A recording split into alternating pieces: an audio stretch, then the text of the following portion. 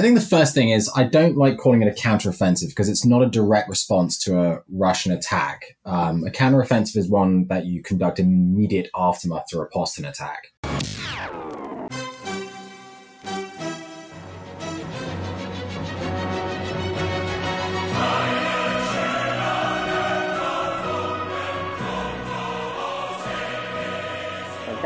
And welcome back to Uncommon Decency. It's Francois. This week I'm joined by both Julian and Jorge for a Decency deep dive.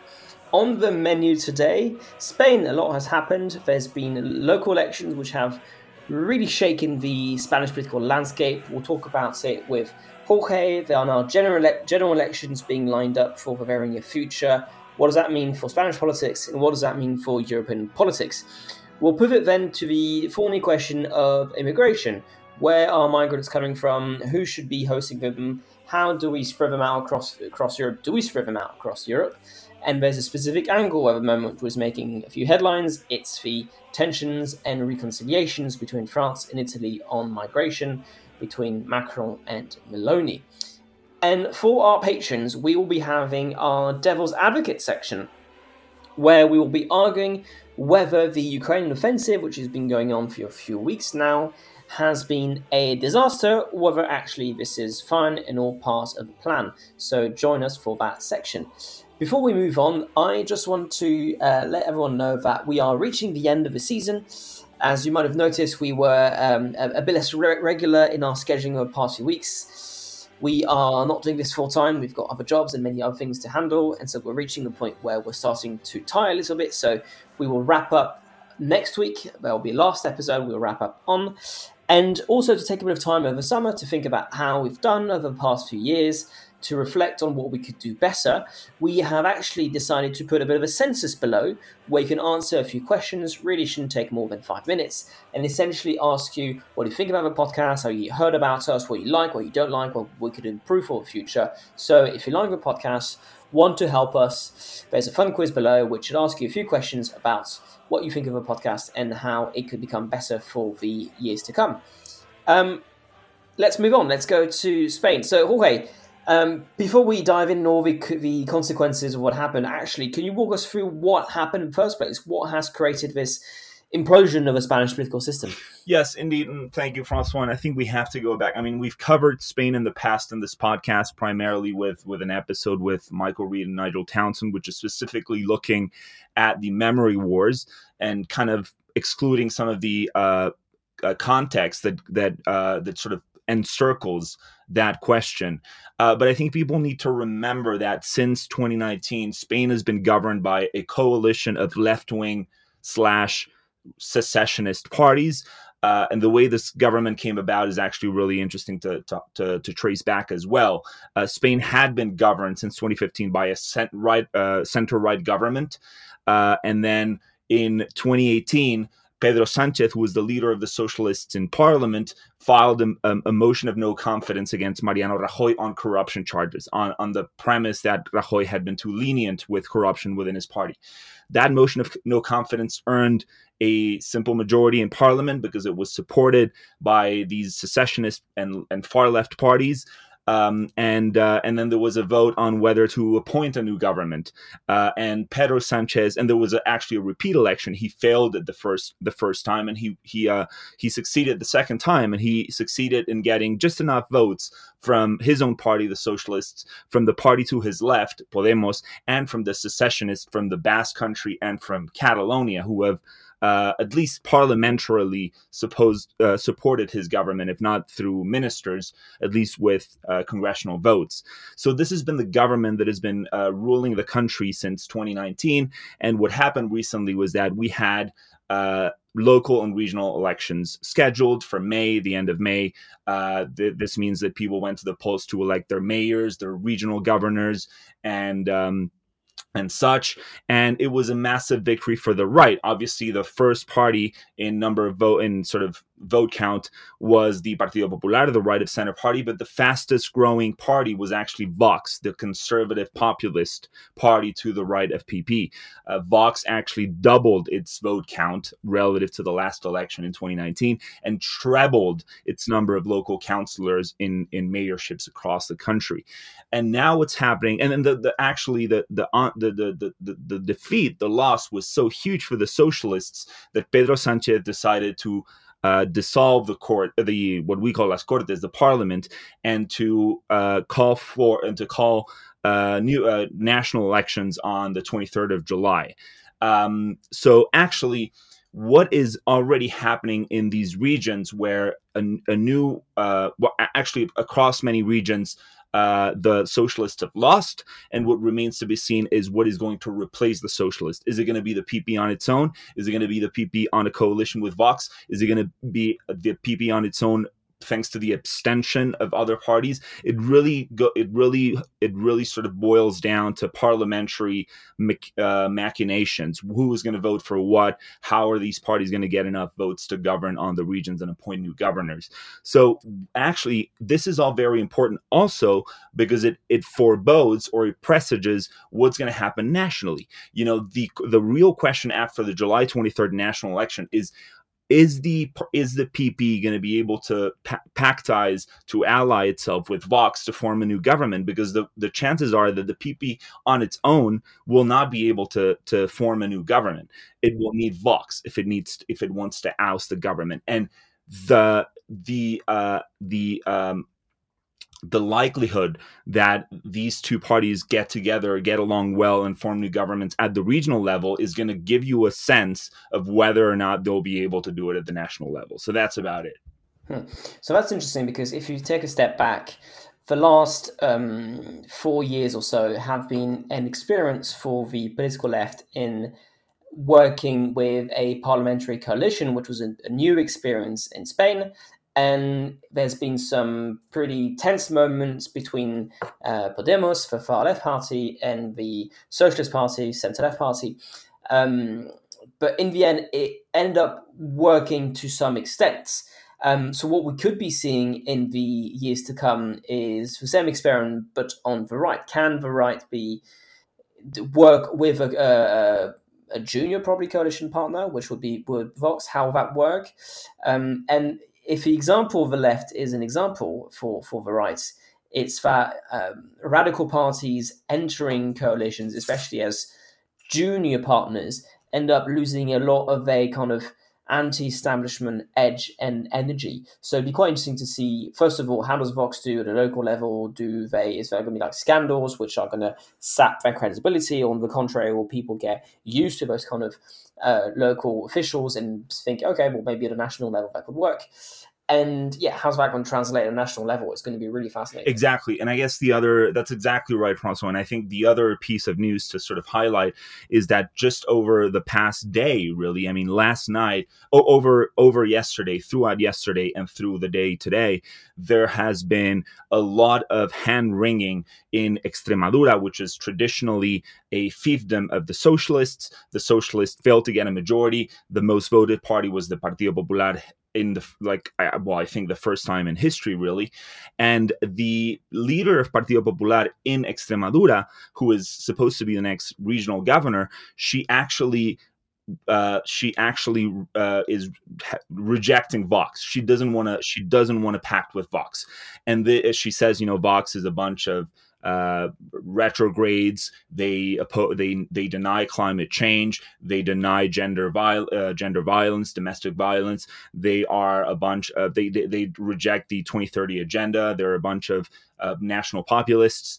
And what is so interesting about this is that what this lady has been saying, Guardiola, goes against sort of bucks what the PP has already been doing in other regions. In Valencia, for instance, it agreed on a government with Vox, a government in which Vox will have consejeros, ministers, regional ministers. There are other regions where this has also been the case. I think the Balearic Islands is another example, and I think Murcia is also sort of in the balance. People are figuring out whether Murcia will tilt right as well. But this just goes to show that the PP is not a national party. It has regional branches that decide on policy. This is not being said by Alberto Núñez Feijóo, the party president. Yeah, it's interesting. And I was thinking about it because there's a lot of radical parties across Europe on the right and on the left, but they don't always get the kind of, especially the local level, the capacity or the experience of having that kind of hands-on exposure to politics. They can stay in opposition for a very long time. And it's interesting to see that in countries like France, for example, the Rassemblement National has never had any serious local responsibilities. They've got a few towns here and there, but really nothing like the scale of its appeal across the country. And I'm just thinking of the Green Party in Germany, for example. It's really interesting to see that they've become much more of a centrist party, much more of a credible actor on the national level, because the parliamentary system at a regional level has allowed the Green Party in Germany to make coalitions, mostly with the left, but also with the right, and progressively up its profile, show itself as a credible potential government party.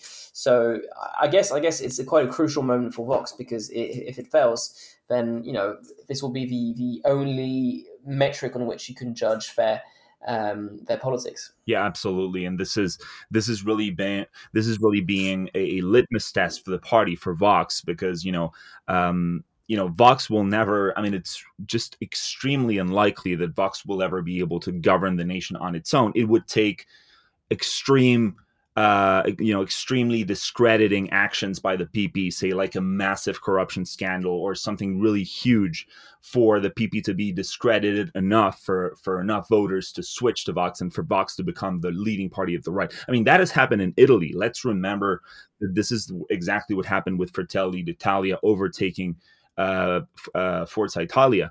But as you said, this is really a litmus test for Vox, because if PP sort of slams the door and refuses to give Vox any ground to be in the government, then the question arises, what's the party really for? It's just sort of a protest vote and not really an option for government. So I think that's a good pivot to talk about immigration in Europe. It's been a quite contentious issue, at least since 2015. We all remember the big wave of refugees coming in from Africa, but also the Middle East. And ever since, there's been very complicated political tensions and balancing acts going on between the different stripes of the political parties in power, but also the different geographic interests.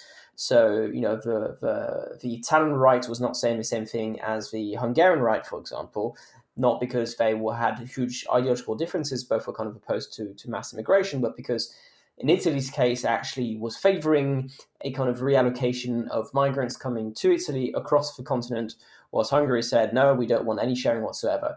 So it's been a contentious point for many, many years. Essentially, the principle in Europe was a Dublin principle, where refugees who arrived in a country and applied in a country, refugees that arrived in the country had to apply in this country.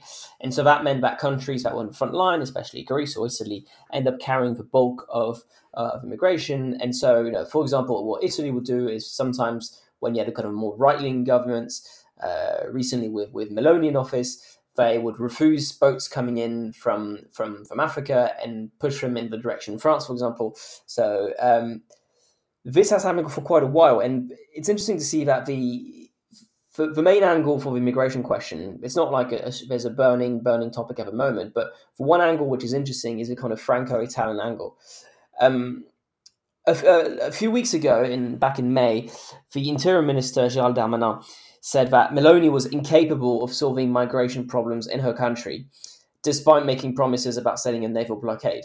So what's quite interesting, actually, is there's been an attempt, I think, here by Darmanin quite tactfully to kind of point on where Meloni is supposed to be strongest. She's a right-wing figure. She wants Italy to be strong in immigration. And actually, he's kind of pointing out that so far immigration, or at least the number of refugees in Italy, has surged in the past few months, a lot of it independent of Meloni's will. And so you got a bit of an exchange of nasty bars between the French and the Italians. However, there's been a bit of a reconciliation. There was the G7 summit in Japan, where France and Italy were all smiles, Meloni and Macron. And all of a sudden, we had another summit here where Meloni came to Paris, and Macron was highlighting the unique bonds between France and Italy, that friendship that sometimes allow controversy and disagreement to flourish, but always within a respectful framework that is part of our history, which is bigger than us, more profound, that has nourished our imaginations, our artists, and our collective adventures. Very kind of Macron flowery style. But there's a real attempt here to do some reconciliation. And what's interesting here is, and that's not going to make Macron popular to his left, but there's been a real attempt by Macron to kind of push for migration to be dealt, or at least asylum applications to be dealt from the country of departure, which means that if you're leaving a country like, I don't know, Ghana, for example, or Libya, you'd have to make those applications in those countries. Obviously, in some cases, that's not always possible. And so all of a sudden you get France and Italy holding relatively similar positions. And to go back to 2015, when the Italians were pushing for a fair sharing of the refugee load across Europe, this time Meloni has shied away from that. And the reason for it, apparently, from what I've heard in French press, is that Meloni doesn't want to antagonize the Polish and the Hungarians, because she knows that talking about that is a big red flag. So it's a very interesting topic, and it kind of really shows the nuances and complexities of this debate, where your political positioning is one thing, but then you've got some kind of national interest which trump your political positions. Yeah, I mean, absolutely. I mean, I think it's fun that we're having this conversation on World Refugee Day, because this has been an 8-year running sore for the European Union, without a solution, and really sort of strikes the heart of one of the fundamental problems that the EU has, which is its ability to provide transnational solutions to problems that are inherently about national sovereignty, and the tension at the heart of the European project and its relationship with its constituent members. Immigration really strikes the heart of that. And, if we're 8 years on immigration and over a decade on banking union, I call me skeptical that any solution that is actionable and accepted by the member states would actually come to fruition. What's interesting, though, is you can see there's a larger European ambition in Meloni's strategy here, because she clearly wants to create some kind of bloc, maybe with the centre-right at the European level, but maybe a bit more to the right of this. And she's building a network in Sweden and Spain. So you can see there's a real attempt to do some PR and don't ruffle too many feathers across Europe. One of the issues the European right has, at least right of the centre-right has, is they're very fragmented, and they're often struggle to get much of a strong coalition of parties. They're usually divided. I think Jorge corrected me, but are they still divided in 3 different parties, or is it 2 parties? I don't know. 3 parties again. So she wants to kind of build a larger coalition, and Macron also wants to placate a neighbour. Just on an aside, it's interesting that France has always kind of put a lot of its eggs in the German basket, so to speak, and it hasn't done much of an effort to develop a kind of privileged partnership with other countries. I personally think that's an issue, because we end up in a kind of increasingly uncomfortable one-on-one with Germany, which has become increasingly the economic powerhouse of Europe.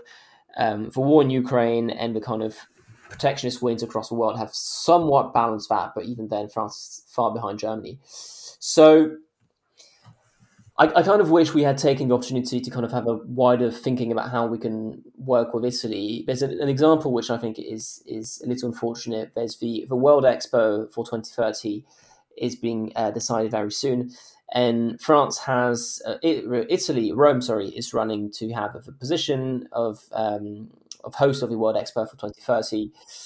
The mayor of Rome, who's a social democrat, is working hand in hand with Meloni, who is not a social democrat, that's for sure, nationalist.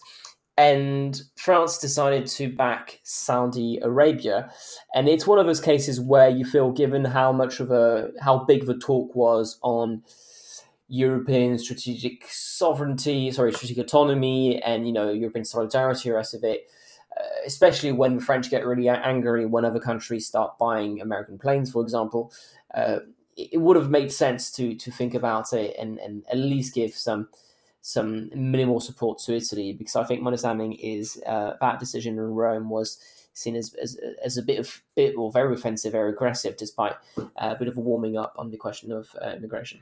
And just to remind folks, I mean, this problem, it has been through different routes. I mean, obviously there are different routes into Europe for asylum seekers and economic migrants, but other countries have been in Italy's position in the past.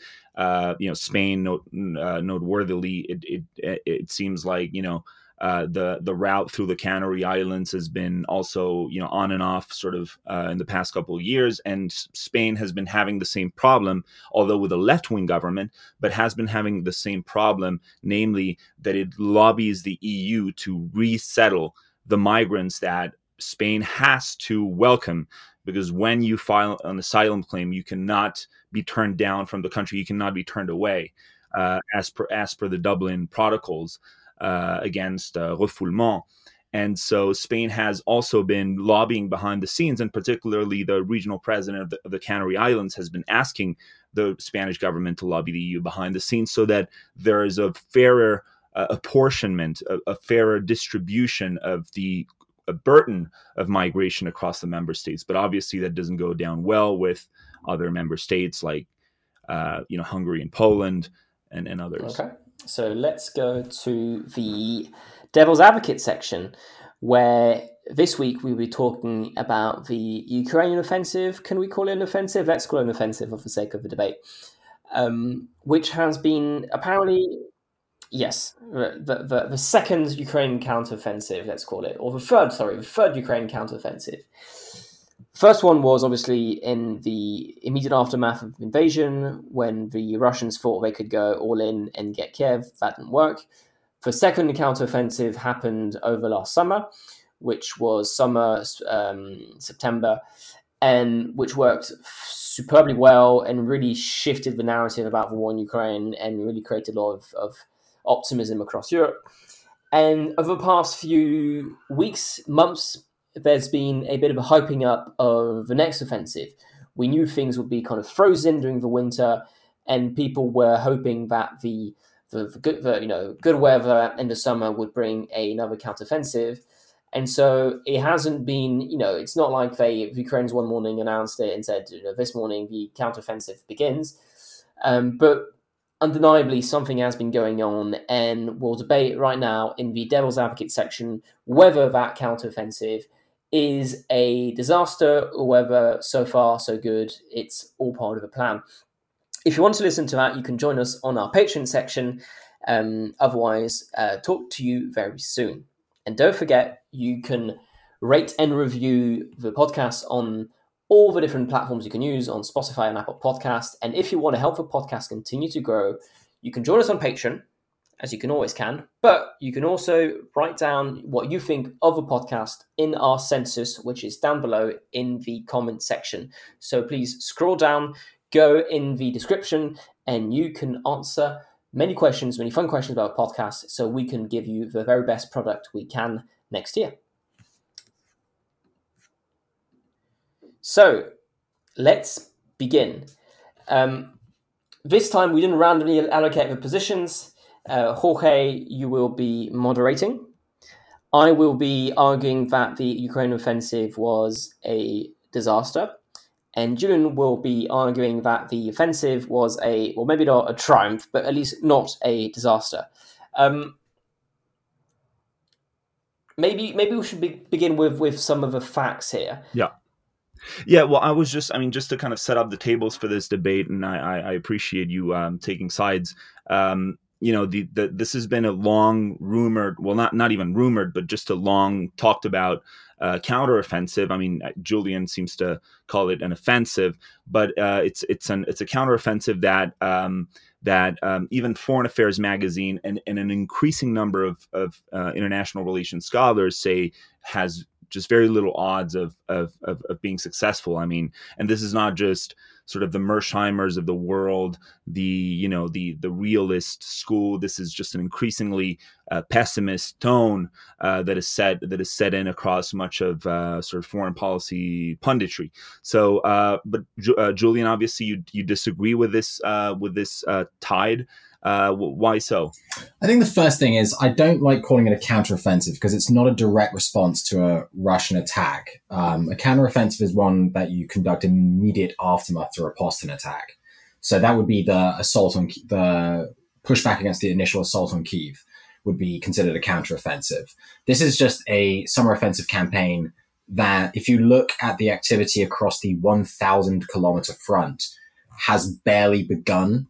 The total number of brigades I think the Ukrainians have actually committed is only 3. They are holding back all of their reserves. They're holding back, crucially, all of their armored reserves. And much of the attacks are just aimed at probing weaknesses in the Russian front to see where they commit their forces. And equally, Russia has increased its airstrikes along the Ukrainian front in order to try and deter Ukrainian battery attacks on their own positions. So I don't think much of the commentary on, this isn't going as well as much of the sort of more sensationalist news coverage had hoped is fair or applicable, because the main thrust of the offensive hasn't actually started yet and probably won't it might kick off in the next 2 weeks, depending on what weaknesses the Ukrainians find in the Russian line or how Russia reacts. But, I don't think this sort of long floated offensive has really begun in earnest as one might expect. And therefore, I don't think you can really judge it as a disaster or something that's working well if the main commitment of resources hasn't occurred. To touch on the general remarks about how this isn't going to be as successful as the offensive last year, I think that is, for the most part, true. The gains last year were vast in territory, but I think that in this particular offensive, I mean, again, I'm not in the Ukrainian general staff. I don't know what they're looking at. It seems to me that they can make tangible gains that are more politically significant in this offensive than they could last year. So let's say, for instance, liberating Donetsk or clearing the area around Bakhmut. These are wins that the Ukrainian forces could accomplish that would be significant and indicate their ability to drive the Russians out of deeply entrenched areas, especially in Donetsk, where we must remember Russia has been for the last 8 years. So too long, didn't read. It's too early to judge the offensive. I think they will find success in this offensive, in part because of the discordant nature of Russia's command control systems. But I don't think it's going to be the sweeping territorial gains. I think it will be the more symbolic political gains that Ukraine will target and indeed will succeed in. But we won't know that for the next 3 or 4 months. Yeah. Will we know? Is it too early to assess the odds that it will be successful, this offensive? What do you think? Well, as we say in France, it's at the end of a ball that you pay for musicians. So Julian obviously is right to say that we'll have to see at the end. In the truncated words of, I forget, one of the former Mao Zedong's advisor, when he was asked when he was asked about French Revolution, what he thought about it, he said it was too early to say. Obviously, he didn't actually say about French Revolution. It was about the May 1968 revolution, but please let me keep that example for the sake of my argument. I think there's worrying things going on. The first one is the Russian army seems to be a lot less inept than it was last time. It seems that its defense is a lot more stable, a lot more serious, that there's been a much better first line of defense. I think the Ukrainians were expecting a stronger second line and a kind of weaker first line. In fact, the first line has been very strong. There's been a much better use of minefields, for example. The aerial superiority of the Russians is still very strong.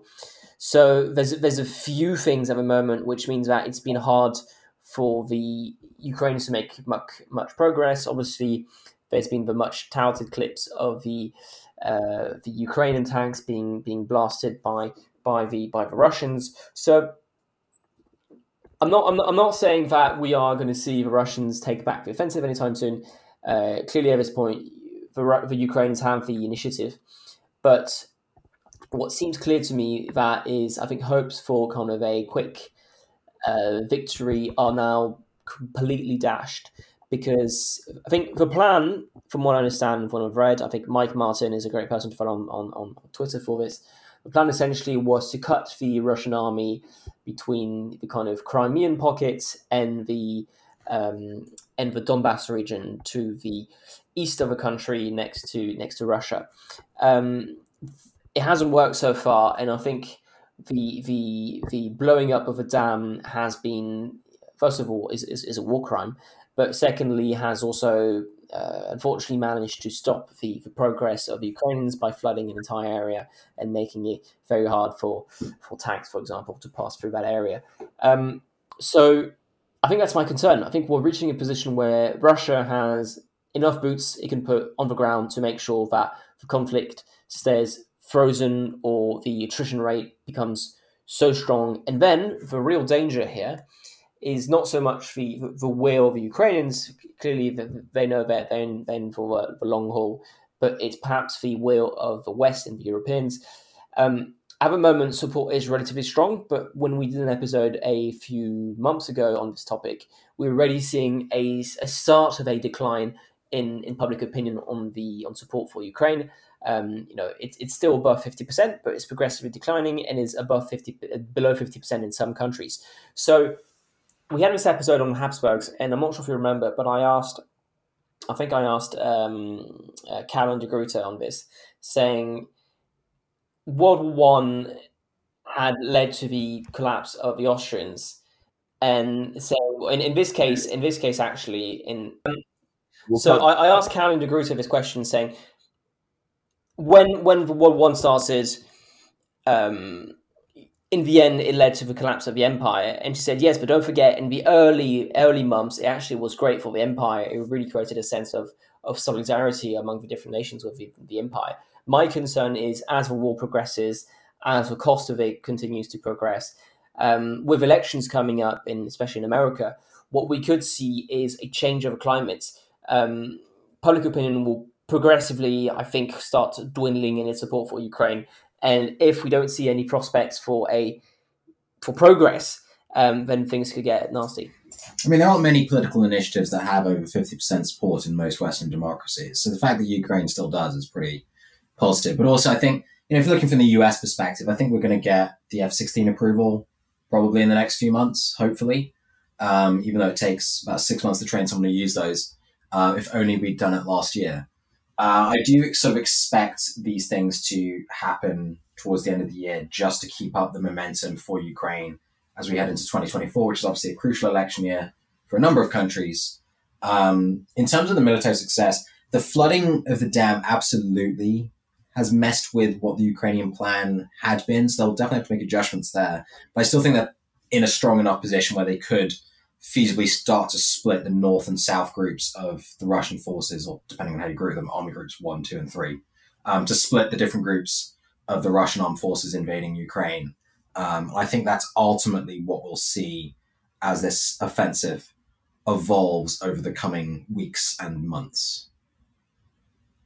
But don't put too much stock in the stock footage of burning tanks, because some of the quote-unquote tanks that are allegedly burning don't look very much like leopards. Yes, and I think I saw some clips of what seemed to be kind of armored trucks being paraded as destroyed tanks, and I forget which US official said that the clips we saw about Ukraine tanks were the same 5 tanks being taken in 1,000 different angles.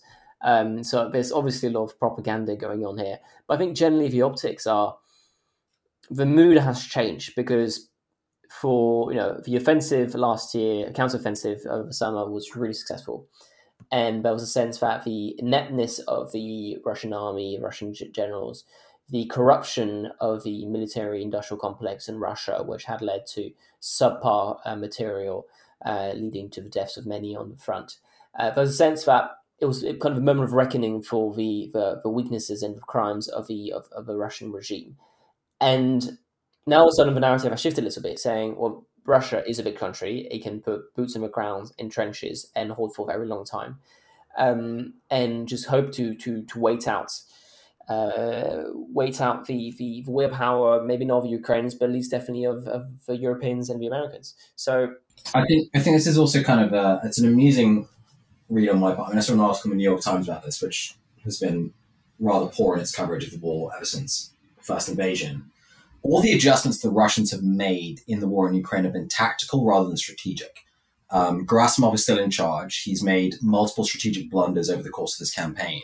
And the only reason that Ukraine is facing a much tougher fight in this year's offensive compared to last year is because Russia has made a series of tactical adjustments to be more mobile, to focus on defense in a lot of areas, and employ the low-cost technological innovations that the Ukrainians had already mastered in the early months of the war.